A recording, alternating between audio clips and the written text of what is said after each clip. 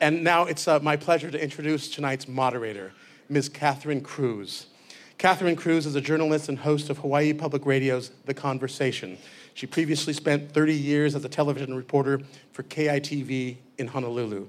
She is also a co-founder of Pacific Islanders in Communication, a national nonprofit. Please give a warm welcome to Ms. Catherine Cruz. Well, I'm very honored to be sharing the stage here with these wonderful climate experts, and we're all going to pick their brains tonight. I'm going to start out with introducing everybody here. Chip Fletcher is here in the middle, is a geologist at the University of Hawaii at Mānoa, where he serves as the Associate Dean for Academic Affairs. His research focuses on the impacts of past, present, and future sea level rise on island environments and communities. Robert Lempert here is a scientist with the RAND Corporation and director of the Party Center for Longer Range Global Policy and the Future Human Condition. He's also a contributor to the United Nations Intergovernmental Panel on Climate Change, and his research focuses on climate risk management and decision-making under conditions of deep uncertainty. And Josh Stanbro is Honolulu's Chief Resilience Officer and serves as the Executive Director of Honolulu's Office of Climate Change, Sustainability, and Resiliency. He previously served as the Environmental and Sustainability Program Director at the Hawaii Community Foundation. And Josh, I think I'm going to start with you. Sure. Because I just saw you last night. When I got home last night, I jumped on my computer and I had a message from next door saying that there was going to be this climate change meeting in my district in East Honolulu. And I said, gee, I probably should go and find out what people are talking about. And so Josh, it was a packed room, a packed house, standing room only. Explain to folks what you're trying to do, because really the title of this forum is, what can Hawaii teach the world? But you're really out there talking to the community and trying to teach them about climate change. Yeah, well, one of the things, first of all, it's wonderful to be here. Does everybody know what a Zócalo is? So I traveled in Mexico after high school, and every single city is laid out around a central plaza, a Zócalo. And so everybody, when evening comes, it's the place where all the teenagers walk around in a circle and check each other out, and all the old folks gather in these little beautiful chairs that are bent in an S, so you're looking at each other, but you're sitting on opposite sides. And it is this place where you actually connect, talk, share, see each other, and come together. So I love the name, and it's tied to this concept of what we're trying to do around bringing people together. What can Hawaii teach the world is one concept, but what can we teach each other in real time around an issue that is developing in real time around us? This is an unprecedented sort of circumstance around climate change, and so a lot of us don't know. Even experts on the on the stage next to me. I'm the one guy that's not a scientist. I have a law background. We don't know how this is going to shake out, and so we're sort of inventing it in real time. And the meeting last night was a packed house, similar to tonight, which is great because people are really beginning to perk their heads up and say, these guys have been saying, this is coming over the horizon for 20 years. But now as the impacts begin to hit, people are, really have a sense of urgency around what do I need to know, what can we do about it, and how can we act? And that's what the meeting was last night. We're doing a series of 9 meetings around the island with different communities, every single, geography around the island, to do a little information around what's happening with climate change, but then to get the mana'o of the different communities around what would you like to see us in what order do to make sure we can get to carbon neutral by 2045. And so we're including the community in that planning. We're developing a climate action plan, which is really the first step that every city, every county, every municipality takes to sort of first make sure you've got a baseline for how much emissions are we putting into the atmosphere every year. And then how do we cut that down as rapidly as possible? So that's the concept behind the community meetings we're doing. And if you go to the website for the city office at resilientoahu.org, you'll see all the dates that are coming up. There's going to be 6 more of them around the island. And it was a really interesting kind of a exercise that we did. We had kind of maps. It was kind of like a board game. And it was mapping out the changes that we need to make in order to meet the goals in 2025, 2035, and 2045.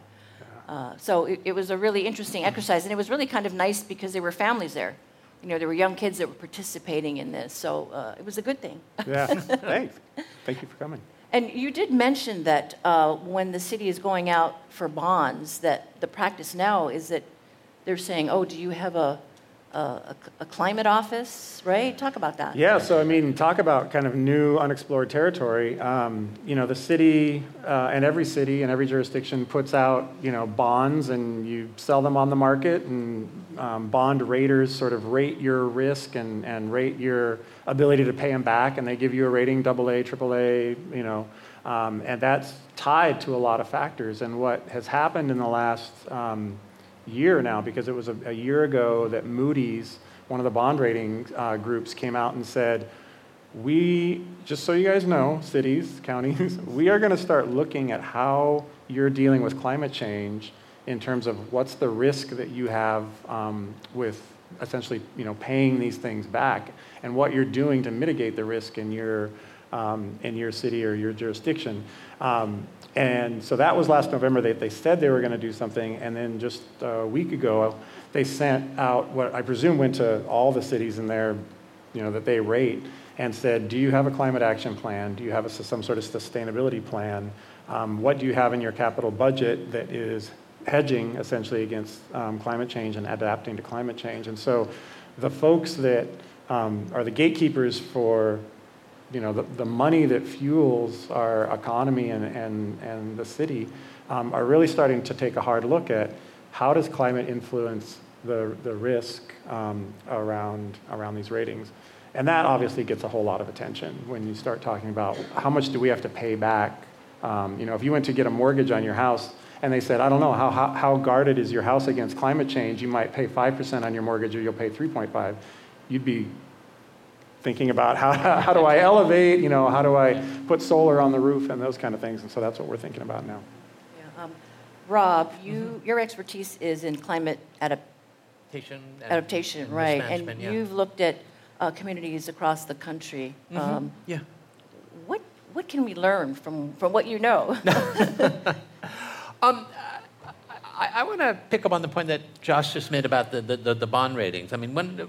When you look across what's going across the country and around the world, and what Catherine's referring to is I've been involved in a lot of these scientific assessment reports, the IPCC, the National Climate Assessment, where experts get together and you survey what's going on in the literature and try to put together, in a crystallized document, the summary of what's going on.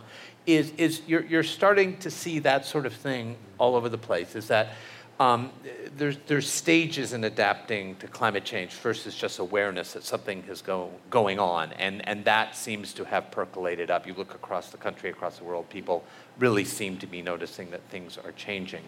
And then you need to assess what the risks are, what the challenges are. And I think when Chip, you've been doing a lot here on sea level rise, mapping out the effects of sea level rise. And then the next part are these climate action plans, both on the reducing greenhouse gases, reducing our footprint, but then also protecting against the change that's inevitably going to occur. And that's where we're just starting to see people moving into it. And there's just a lot going on just in the last few years. Josh mentioned the bond rating agencies starting to try to get climate into the plans. I've been involved in California. I live in Los Angeles in two separate efforts to write state guidance for when the state invests in infrastructure, bridges, roads, what have you, how do they include climate change? And then how do we include climate change in coastal planning and other things? And so people are starting to do that, but at one level it's sort of simple to say, but you go to a bond rating agency or you go to an engineer and they've got engineers in some ways I find the most interesting. Engineers, very technical people, very skilled people, but at some level just very cautious, right? Because if you build a bridge and then it falls down, that's not only bad professionally, you feel kind of bad about it, right? And so they've got this whole body of professional information, lore, skill, knowledge. And you're taking this, and it always includes climate, because climate's important. How fast is the wind going to blow and so forth. But what you're doing is you're ripping out sort of this key idea, climate. What they've always done is you just go to a site and you see what the climate has been like for the last 50 years, 100 years, and that's what you use in all your calculations on how high the bridge is, what winds it needs to withstand. And now you're saying, you can't do that anymore because the climate has changed and it's going to change more. And they go, okay, but what do we use? And you say, well, it's changing, but how much it's going to change over the next 50, 100 years depends on how much coal China burns, and which one of these 30 models or some other model is right. And so you're asking people who do, take lots of serious professional responsibility, or how do you do a bond rating, right? Mm-hmm. And change a fundamental thing that they've been taught and their profession is built around and do it differently. And that is a really hard challenge. And you can see the gears starting to turn, across the country as people try to do that. And which is why it's so important that places like Hawaii and other sort of leading edge places are starting to try to do these sorts of things, so we can figure out how to do them. And in the last few weeks, we've seen stories in the newspaper, one about the United Nations a scientific panel on climate change. And I think there was an article, Chip, you authored a report, a review about sea level rise and how things are actually much worse than we thought. If you can talk about that. Yes, so in Sunday's paper, McKenna Kaufman and I co-authored an op-ed. McKenna is the chair of the Honolulu Climate Change Commission. We wanted to get out a clear description of the sea level rise guidance that the Honolulu Climate Change Commission has issued. It is to plan for about 1 meter of sea level rise, a little over 3 feet by the end of the century. And associated with that, we're going to see high tide flooding that will be disruptive in nature, potentially occurring over 20 times per year, although clustered around the summertime, before mid-century. So that was an important, although somewhat technical issue that we wanted to get out there. We also propose that if you are going to invest in very expensive, long lifetime infrastructure, let's say you wanted to build a nuclear power plant on the shoreline, you can't afford to get it wrong. We call that low risk tolerance. Plan for 6 feet of sea level rise, because we're not sure how West Antarctica is going to continue to decay, whether it's going to be rapid or continue rather slowly as it is now. And then that was accompanied by Kem Lowry, former professor and chair of the Department of Urban and Regional Planning at UH Manoa. And he discussed in his op-ed a number of sort of categories of response to sea level rise, things that we can do. So that was this past Sunday, but we also had published in one of the nature journals called Scientific Reports the modeling methodology and the results that were used in the state sea level rise report that came out in December of last year. And that was a wonderful thing that validated the incredible people that are in our research group at SOEST, School of Ocean and Earth Science and Technology at UH Manoa. Some just extremely talented scientists working on this problem. And getting it published in Nature was very important. And compared to the typical modeling that is done, which is called bathtub modeling, where you simply flood a topographic surface representing your city with higher sea level and see how much of it is flooded, we added an erosion model of land loss under different scenarios of sea level rise. And we added the seasonal swell events that we have in Hawaii, North Shore, South Shore. And we found that the addition of these dynamic processes in some cases doubled the amount of land that was subject to damage by sea level rise as compared to this bathtub modeling. So that's what that was. And it's a testament to some of the amazing scientists that you folks support at the University of Hawaii.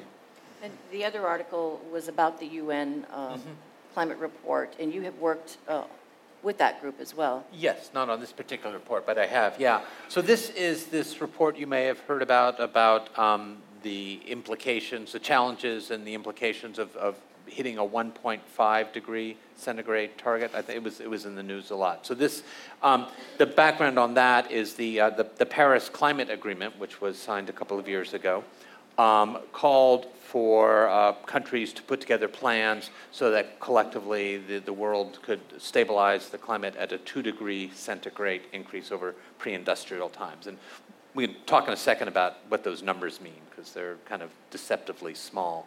But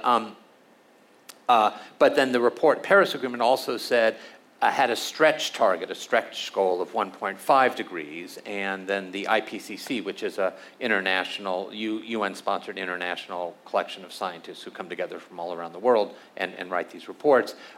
What would be the benefits of going to 1.5 C as opposed to 2 C, and what would be some of the additional challenges of doing that? So that's what this report was about.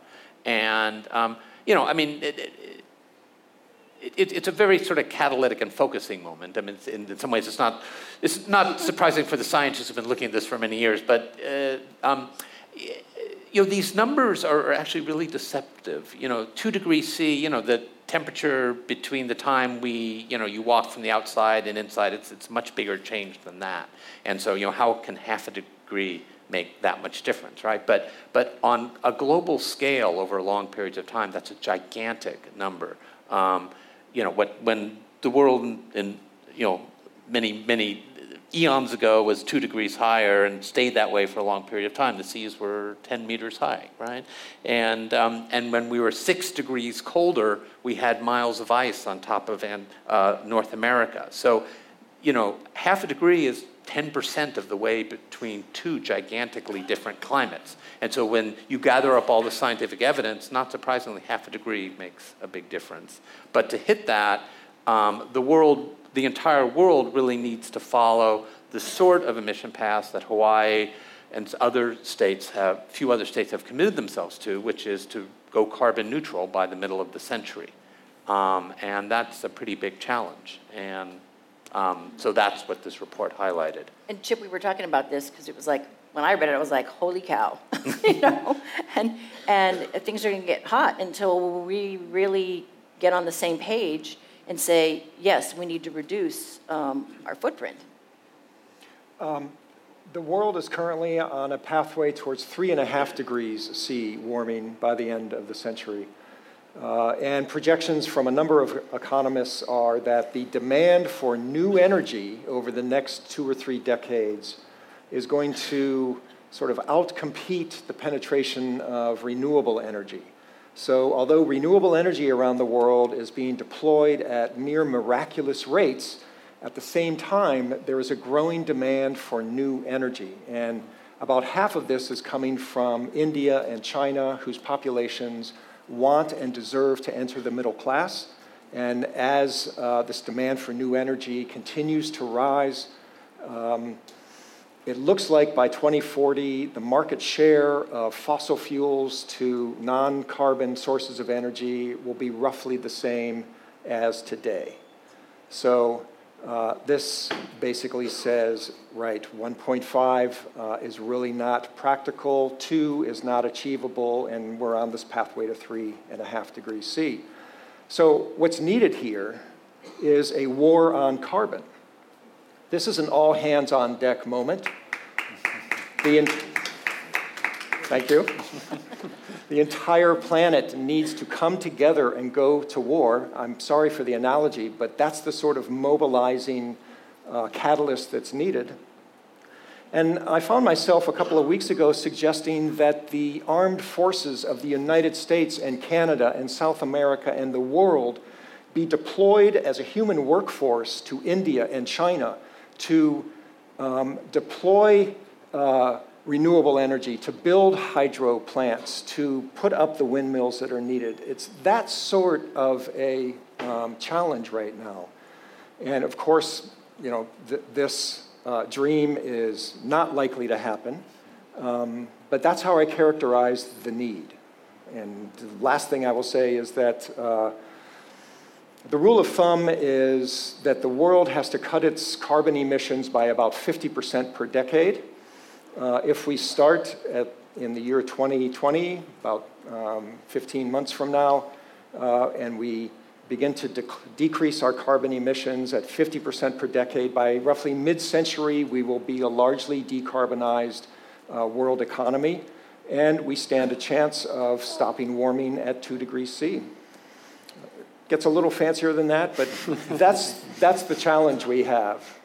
Well, Josh, what are we doing right here? I mean, last night at that forum, we talked about jet fuel, green jet fuel, that will be a part of our future. And you'd mentioned that United Airlines, I think, uses it right now on the flight to LA. I don't know, maybe did you take United? I did, yes, we did. Yeah. Did you know that fact? I didn't know.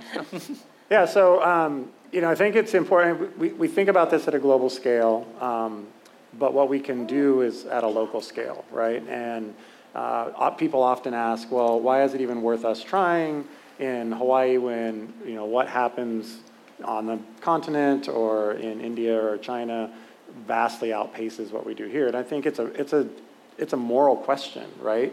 What's our kuleana to take care of our own footprint? And I think the history here is really important, which is that the United States and Western sort of Europe has accounted for the vast majority of the carbon pollution that got us to this point.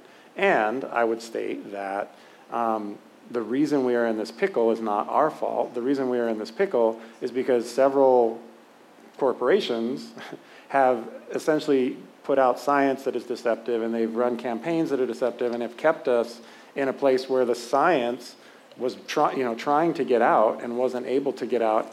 We would be on a very different path, right? So I think we have a lot of responsibility in this, and more than we can just put aside by saying, well, we're just a little bit Hawaii, what can we do? And I think we are doing some great things in terms of our goals. The Public Utilities Commission has, sort of laid out some architecture. The state legislature has laid out these goals. And, what can Hawaii do? Hawaii can influence California in some ways. So we adopted the 100% renewable standard for 2045. And then lo and behold, Jerry Brown, I think in September, signed 100% by 2045, miraculously the same date with the same standard as Hawaii did. Yeah. So we're the two. But then we're going to go carbon negative. So they're always trying to one-up us. Yeah, what can I say? But I think, the power of example is really important. And when we think about this 1.5 degree centigrade versus 2.0, the folks who were pushing for the 1.5 was the small island states. Yeah.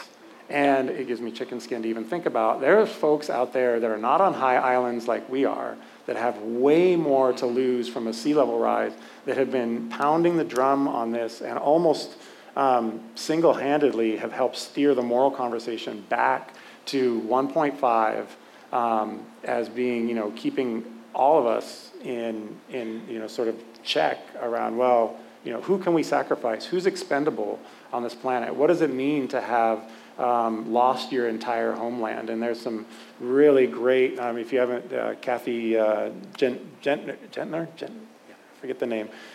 She does spoken word out of the South Pacific, and it's just amazing, powerful stuff to think about. These numbers actually translate into really, graveyards being upturned by the ocean and people having to lose their space. So I think there's a lot that we're accountable for, and that's what should motivate us thinking about how do we cut this new path and show that there is a way. I should say when we were in the green room, Rob was impressed that we had this office of sustainability, and that we had a chief resiliency officer. Yeah, well, thank these guys. You voted for it. So the office that is, at the City and County of Honolulu, the Office of Climate Change, Sustainability, and Resiliency, which is a mouthful, but thank you, because you've voted for the office and gave us that name, is the only office at the municipal level across the entire United States that has the word climate change right up front in the title.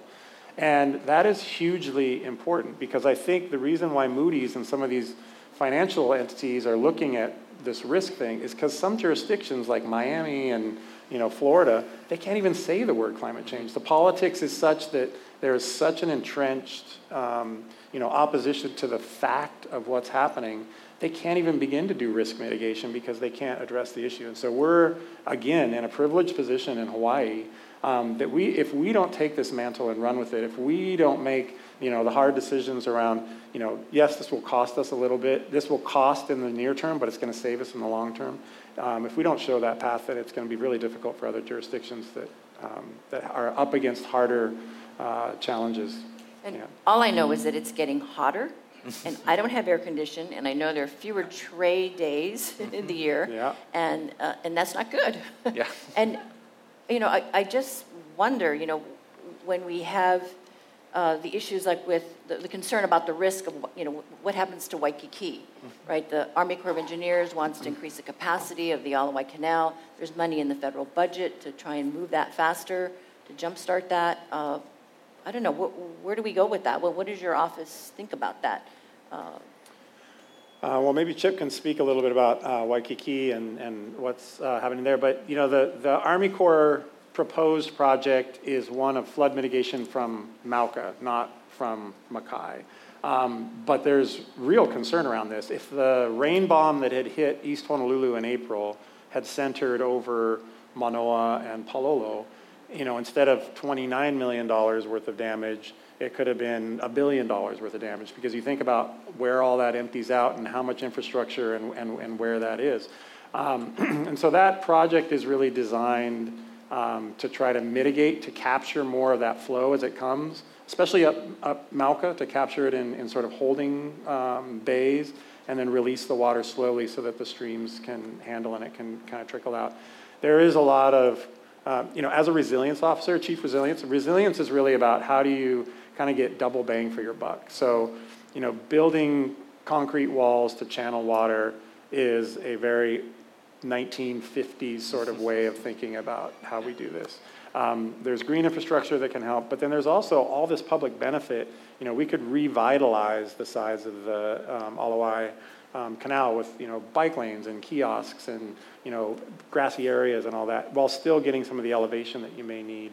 And I think so. That's how we're thinking of it: is how do we take something that's necessary to really protect and make us more resilient here. But then how do we bring public benefit? Because we have this amazing opportunity right now where people are paying attention, and we're going to pour a lot of money into infrastructure around climate change. How do we take those dollars and make our lives and quality of life better as a result, and not just sort of more hardened?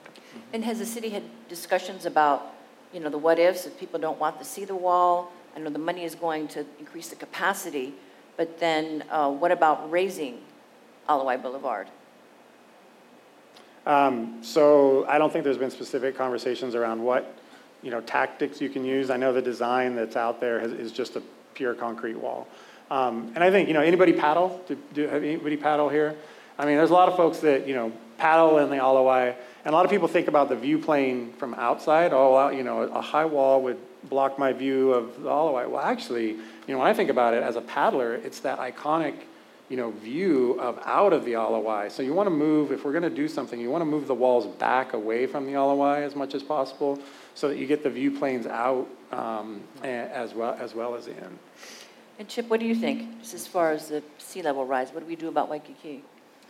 So I gave a talk yesterday to the Citizens Advisory Group for the Municipal Planning Association. These folks are concerned with all of the roads, county and state roads. And I did some research into Miami. Miami is probably the leading city in the world, certainly the United States, dealing with sea level rise. They have invested almost $500 million with a B in something like 80 pump stations.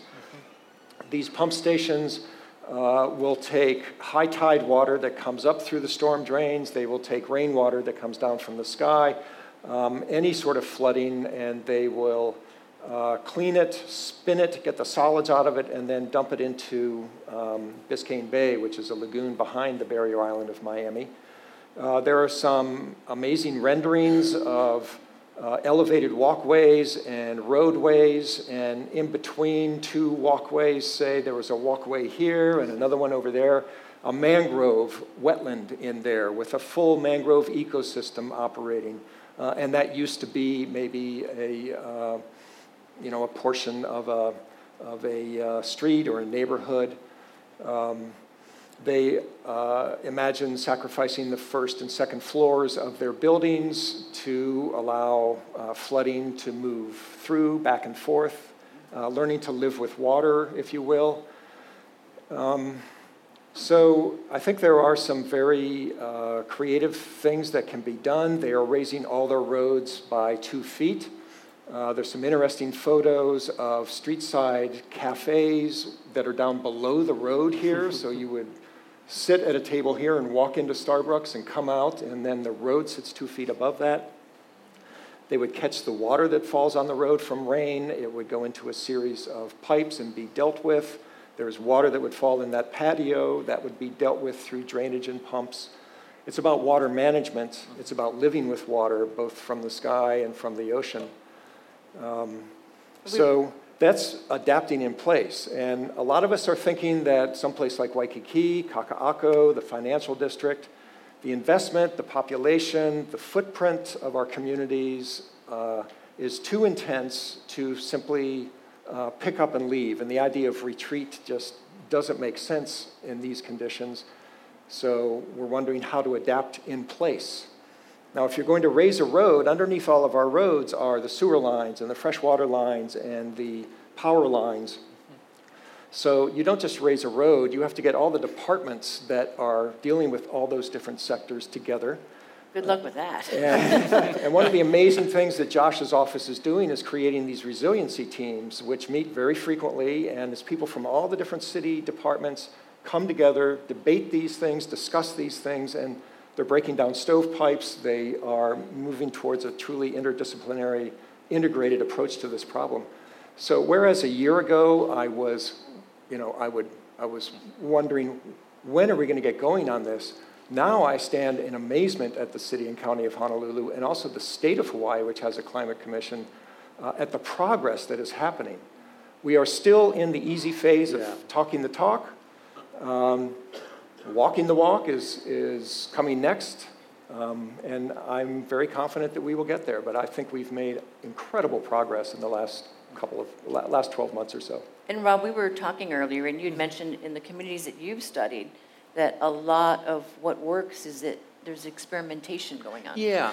So I want to go back to this, leading by example idea, and I actually view. I mean, Chip, you painted this. It's a staggeringly hard story of, what we need to do to reduce emissions. But, and it is certainly a monumental challenge.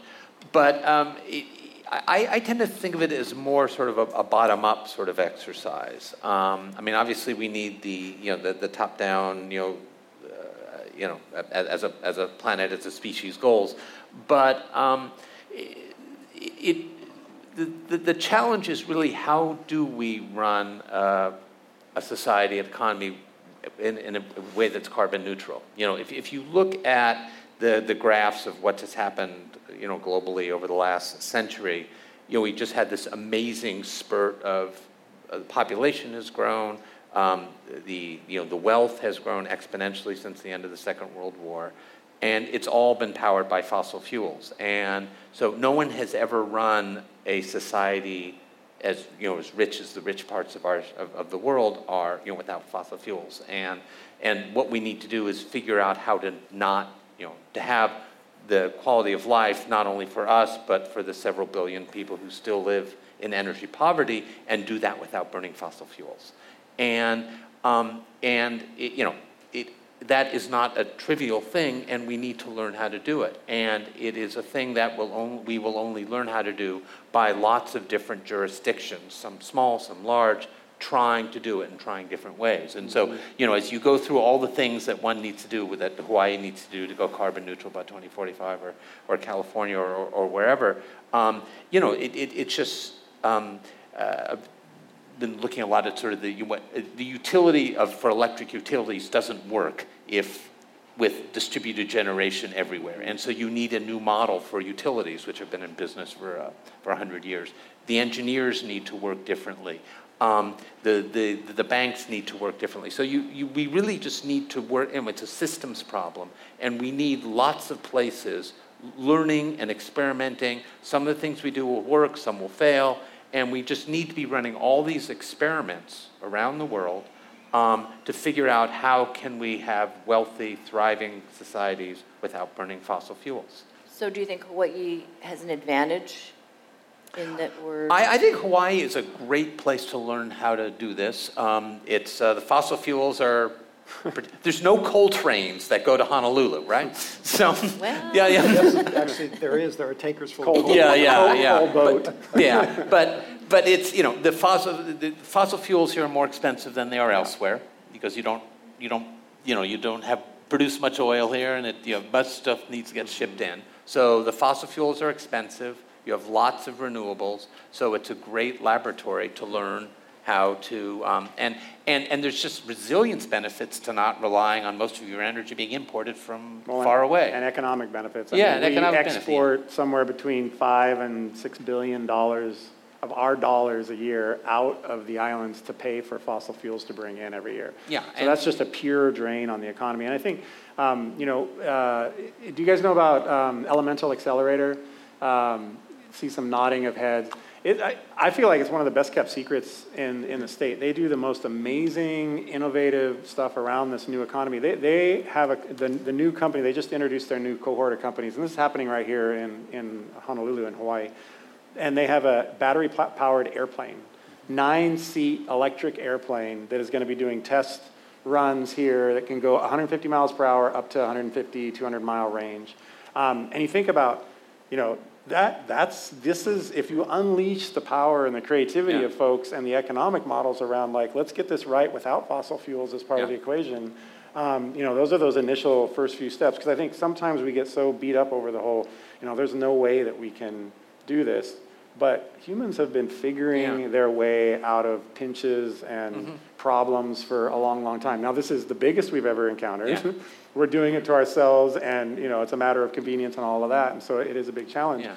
But I am optimistic about the models and the innovations that are going to come out as a response to the challenge. Yeah.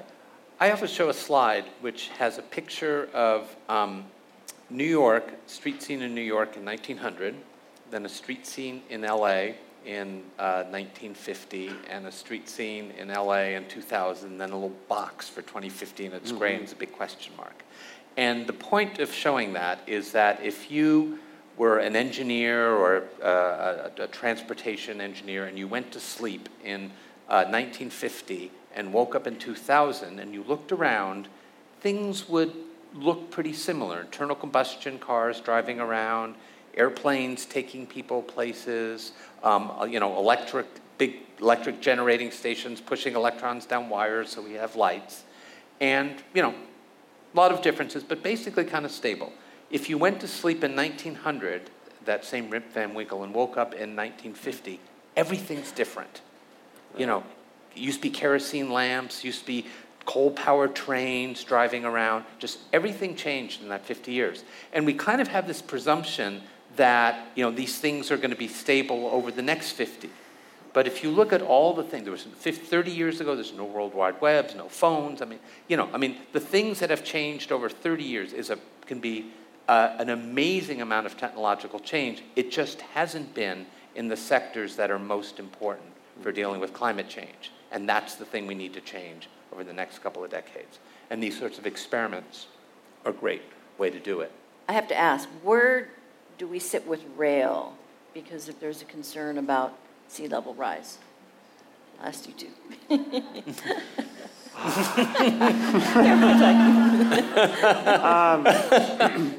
So there's two ways, there's a million ways to think about this problem. We talk about sea level rise a lot. Sea level rise is the most sort of tangible, publicized piece of climate change.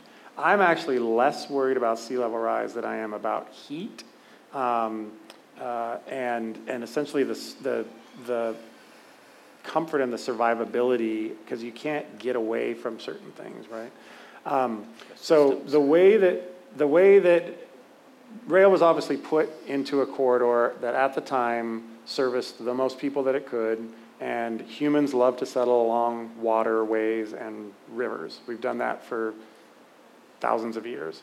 So the way that we've naturally developed is along the same place that is threatened. As Chip mentioned, there are places where we have invested so much that we are likely to figure out a way to stay.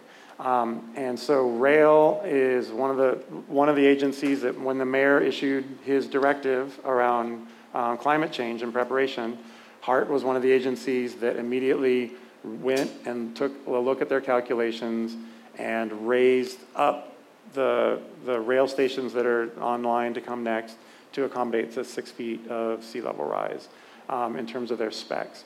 So it will be the first piece of infrastructure in the city that is actually drawn up with some sort of eye and cognizance of what is coming down the pipe. And Chip, can you add anything? I mean, I know there's some thought that we should move the rail line further in. I don't know. Do you feel comfortable with where it's at? So, I mean, as Josh says, the HART is well aware of the sea level rise challenges. And if we are going to adapt this entire community in place, then getting to the rail stations and getting away from the rail stations is possible. It will involve raising roads, properties, enormously expensive. Where will the money come from? I don't know, but far more expensive will be leaving this area. If we wanted to retreat from this area, how are we going to do that? Where are all of us who live here going to go? So adapting in place, as difficult as it appears, as a community, right now is being led by HART and must catch up and continue so that we can get to and from the stations. So HART is just sort of government leading the way, which is going to happen in a lot of places. If you live up in Hau'ula, the coastal road up there is just crumbling away. When DOT decides we're going to do something different with this road, that community is going to respond in kind. So one of the ways this works is government takes care of its business. Certainly you want them to integrate with the community, and there needs to be open communication, but it sort of acts as a catalyst and starts the process of the rest of the community assimilating the reality of this and figuring out what to do. Okay. Well, I guess the world will be watching to see how that all works, right? Any final thoughts? I think we're about running out of time. We've got to wrap this up. Well, I don't want to sugarcoat how, we just say, oh, well, rail's going to raise 6 feet and everything's going to be all right. We have electric planes flying around through the air and everything. I mean, I think we are in this sort of honeymoon period of we're proud of ourselves because we're in the Paris Agreement and, the federal government has left, but we're going to hold the line. We've made our commitments and pledges. It's going to get real fast when it comes to changing the actual policies that we've relied on, to get this new 50-year vision. Is going to take tremendous changes, and it's going to take changing tax policy around fossil fuels. It's going to take, how do we get people out of cars, and rail is a huge part of that. So, how do we design a carbon-free corridor where, and a lot of, millennials are already on this tip. They don't want a car. I mean, it's $10,000 a year to have a car just to sit there. And if you can live in an area where you can get, within a mile of rail, electric scooter when we get the policies sorted out around that. That you don't actually have to have a car. It actually frees you up a ton. But there's going to be this transition period, and I think having this sort of discussion where people come together and think, ask hard questions, think sort of through hard solutions, and then actually ante up and are willing to change and trade and give a little and get a little. One of the things, just to finish up, is the number one resilience tool is social cohesion. We've seen time and again, whether it was Hurricane Sandy or Katrina or Fukushima, the neighborhoods that bounce back from adversity first are the ones where neighbors know each other and come to each other's aid and have some sort of relationship. It doesn't matter how rich you are, it doesn't matter the infrastructure, it doesn't matter what the sea level rise was around you. So this is the crux of building that, is gatherings like this, the meeting we had last night, where people come together, they talk about it, they talk about the hard facts, and they build a one-to-one relationship with each other that kicks in as we address this thing over the long run. So I'm really happy to be here tonight and be a part of this. And I think the audience will get a chance to ask questions. Hi. Yes, since you were discussing HART, I was curious about how HART is going to use renewable energy to charge the HART rail, if they're going to implement renewable energy into the electricity, or use solar to power the train. So great question. It takes a lot of energy to move a train, and unfortunately it's more energy than you could produce from solar panels along the width of the train. But that doesn't mean it's not going to be powered by renewable energy. By 2045, the entire grid is going to be renewable, and so all the electrons that are powering, and it's an electric train, so that's the beauty of it, is electric automated. As the grid gets greener and greener, the train gets greener and greener as well. However, I will say, I think HART, now that they're going to be doing a public-private partnership for the last leg of the rail.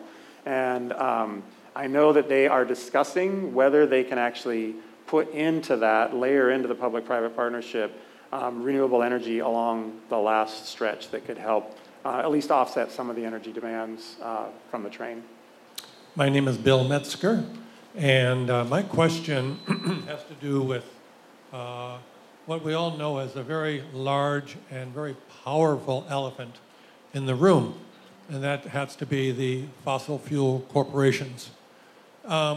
What do you feel needs to be done for the fossil fuel corporations to understand the severity of this problem? What do they need to do to change to help us all?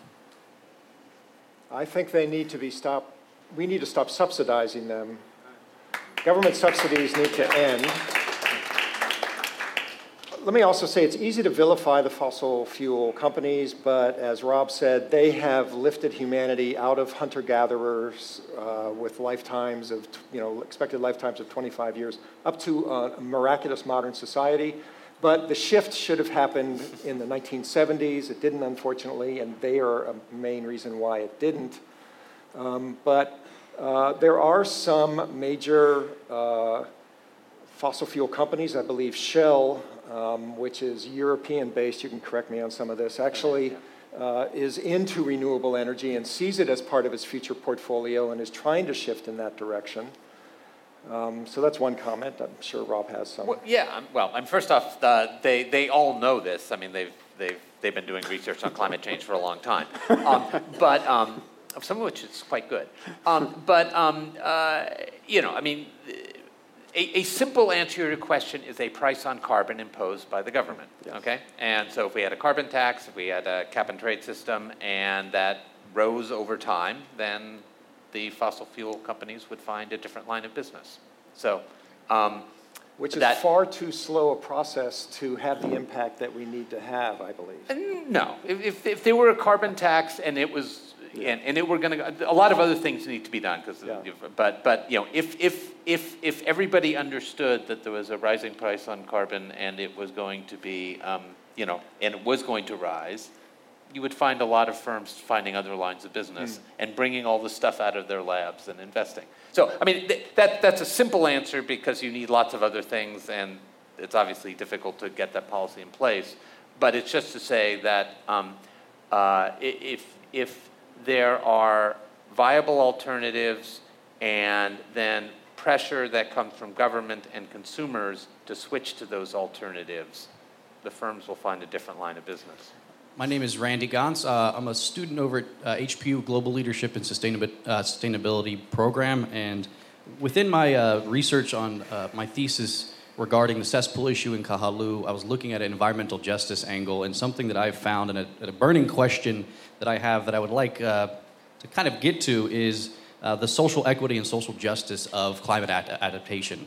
Specifically Hawaii, we have a Native Hawaiian population. Obviously, their history is pretty dark here when we think about colonialism and how the Western world has imposed our economic structure, things like that. So within that, when we consider climate adaptation, we consider these mitigation efforts, are we looking at, is anyone looking for social justice, social equity issues to make sure we're not displacing our poor, displacing our individuals who are in lower class, specifically our indigenous populations that have sustainability tied into their culture? I mean, Native Hawaiians didn't need a word for sustainability because it was fundamentally who they are in Aloha Aina.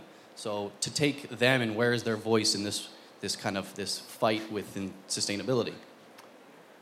So of the three Howley guys up here, I'll take that one. Go for it. It's such a critical question, right? Because I think when you see what the climate movement has traditionally looked like, it doesn't necessarily look like the populations that are most impacted first and worst. You think about even where the petrochemical companies are located and where they do their refining and the pollution that comes along with it and who the workers are in Louisiana and Cancer Alley and those places.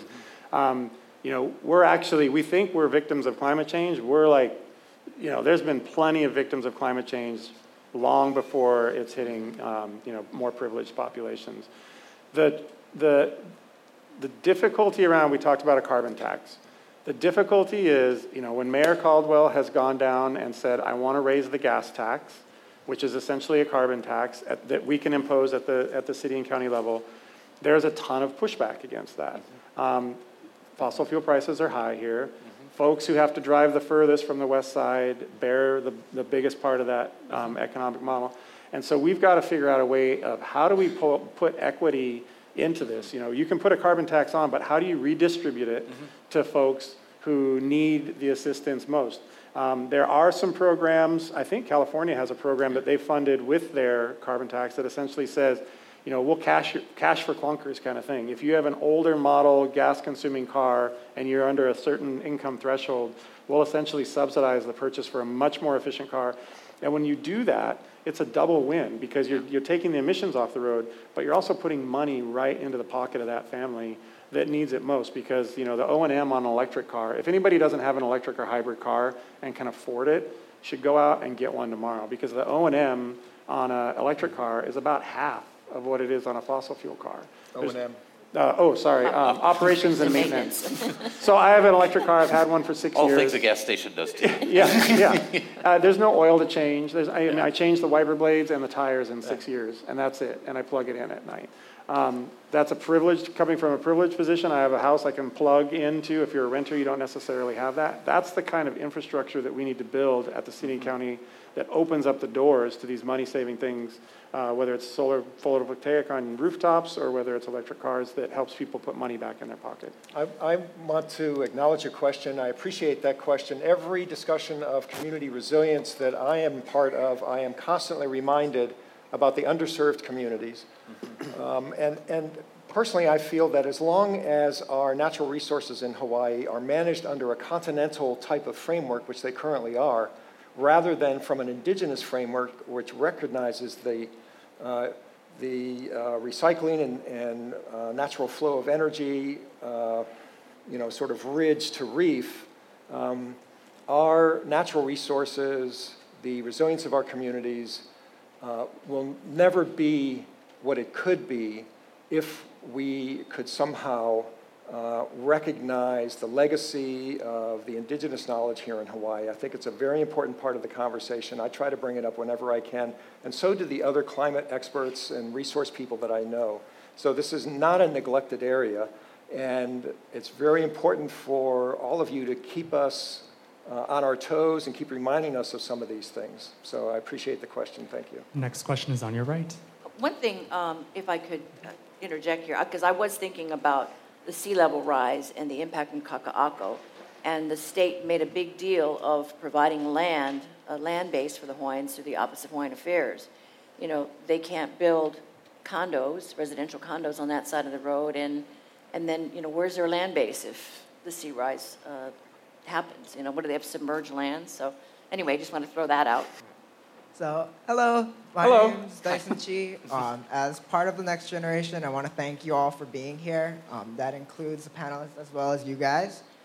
So I was wondering about plastic pollutions in this issue, because obviously plastics, that water bottle. Yeah. So obviously plastics come from fossil fuels, and once we're done using them, aside from going into the ocean, we have this great thing, well, supposedly great thing called H-power. And doesn't burning things emit not fossil fuels, carbon dioxide into the air? And if Hawaii is supposed to be like a global leader in the issue of climate change, is it wise for us to be promoting something where we're taking a fossil fuel, something made out of fossil fuels, burning it, and throwing it into the atmosphere? I was wondering what your input on that would be. Do they capture the emissions? They don't. Yeah. So we need to capture the emissions at H-power. They have scrubbers, I think, on the... Thank you for your question. Thank you for being here. It's great to have youth actually in the room and part of the discussion, because we're feeling the energy coming more from youth than anyone else around urgency and addressing this. And I think that's one of the things that makes me optimistic about the future, is I think there is this wave of really creative folks that are going to come push us harder and faster and solve some of this stuff.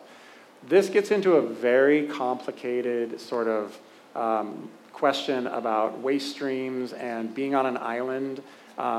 We love our blue bins. We recycle. It makes us feel good. The reality is the bottom has fallen out of the recycling market. We are subsidizing to a huge extent, shipping this stuff all the way back to LA, and then from LA to Vietnam or China or wherever we'll take it at this point. So we have to think, there's a couple of levels we have to think at. And one is, what's the carbon footprint of shipping that stuff to be recycled somewhere else versus burning it at H-power? We don't want it, you're right, this should be completely eliminated from the waste stream. If you can get styrofoam, if you can get plastics, if you can get those things out of the waste stream, then if you're burning at H-power and you're burning compostable stuff, or you're burning paper and you're burning that, it's essentially back to the future, which was the bagasse, sugarcane, biofuel plants that we burned before.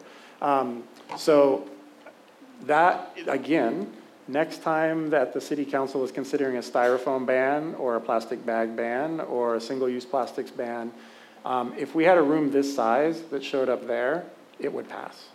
Unfortunately, what happens on a lot of these issues, whether it's gas tax or plastic bag ban or whatever, there's about a dozen people that show up, and they all work at the business that produces the plastic bags or the bottles, and there's hemming and hawing, and then it dies. So it really is about civic engagement. When you think about the civic square, the civic engagement part can really move some of this stuff across the finish line. Hi, I'm Billy Roll, a marine biologist at UH, and my question was just, what do each of you think the biggest individual contribution we can make to reducing our personal carbon emissions is? Well, following what Josh has said, whenever people ask me that, I said, the first thing you ought to do is vote, okay? There you go.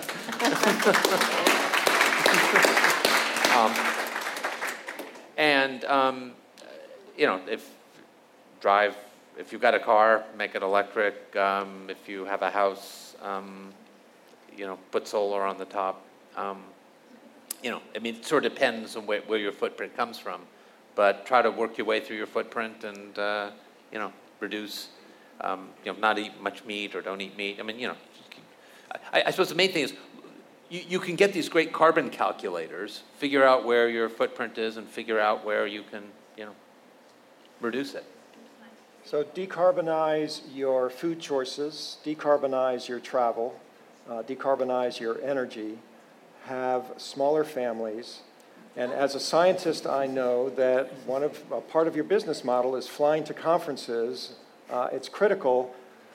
I have tried to eliminate that from my life. I try to fly as little as possible. So fly less, vote, and communicate with other people. Communicate what you know with other people. Just about run out of time. I know there's a few more questions out there, so if you didn't get a chance to ask, not to worry. All of our panelists will be at the reception just across the hall right afterwards. Speaking of the reception, I'd like to welcome Jill Takuda to the stage. Please give her a warm welcome so she can tell us what we're going to enjoy tonight.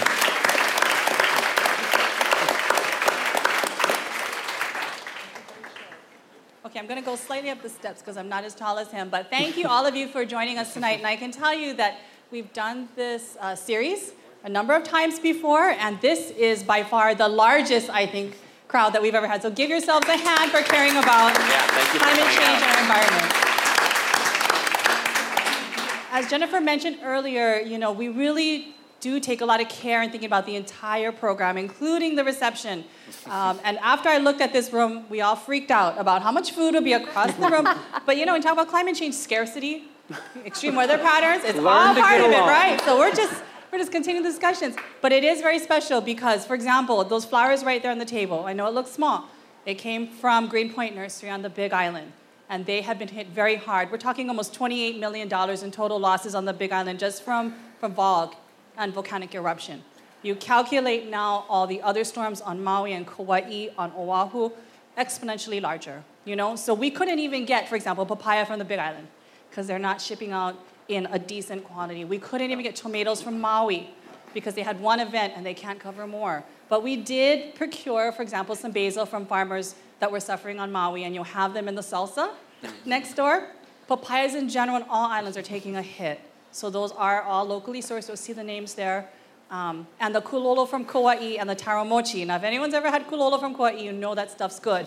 But after the huge rains, they really took a hit as well. So this was really a way for us to give back to those farmers that are on the front line of climate change struggles. So take a break. There's a lot of drinks. Enjoy the food. And again, remember, it was all about the fact that we want to support the people that are out there side by side fighting to make sure that we can feed ourselves sustainably. So thank you again for being here. And I'm going to pass the mic back here. Thank you, Jill.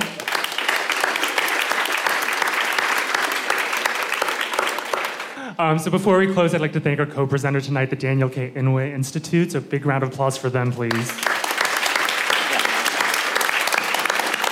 Also, thank you to our media partner tonight, Hawaii Public Radio. Round of applause for them. Thank you. And finally, a huge thank you to all of you. It's really amazing to see such a big crowd come out tonight for such an important issue. So really grateful to have you all here. And please enjoy the reception, stick around, continue the conversation with our panelists on stage. And speaking of them, a big round of applause for them to close out tonight. Thank you so much.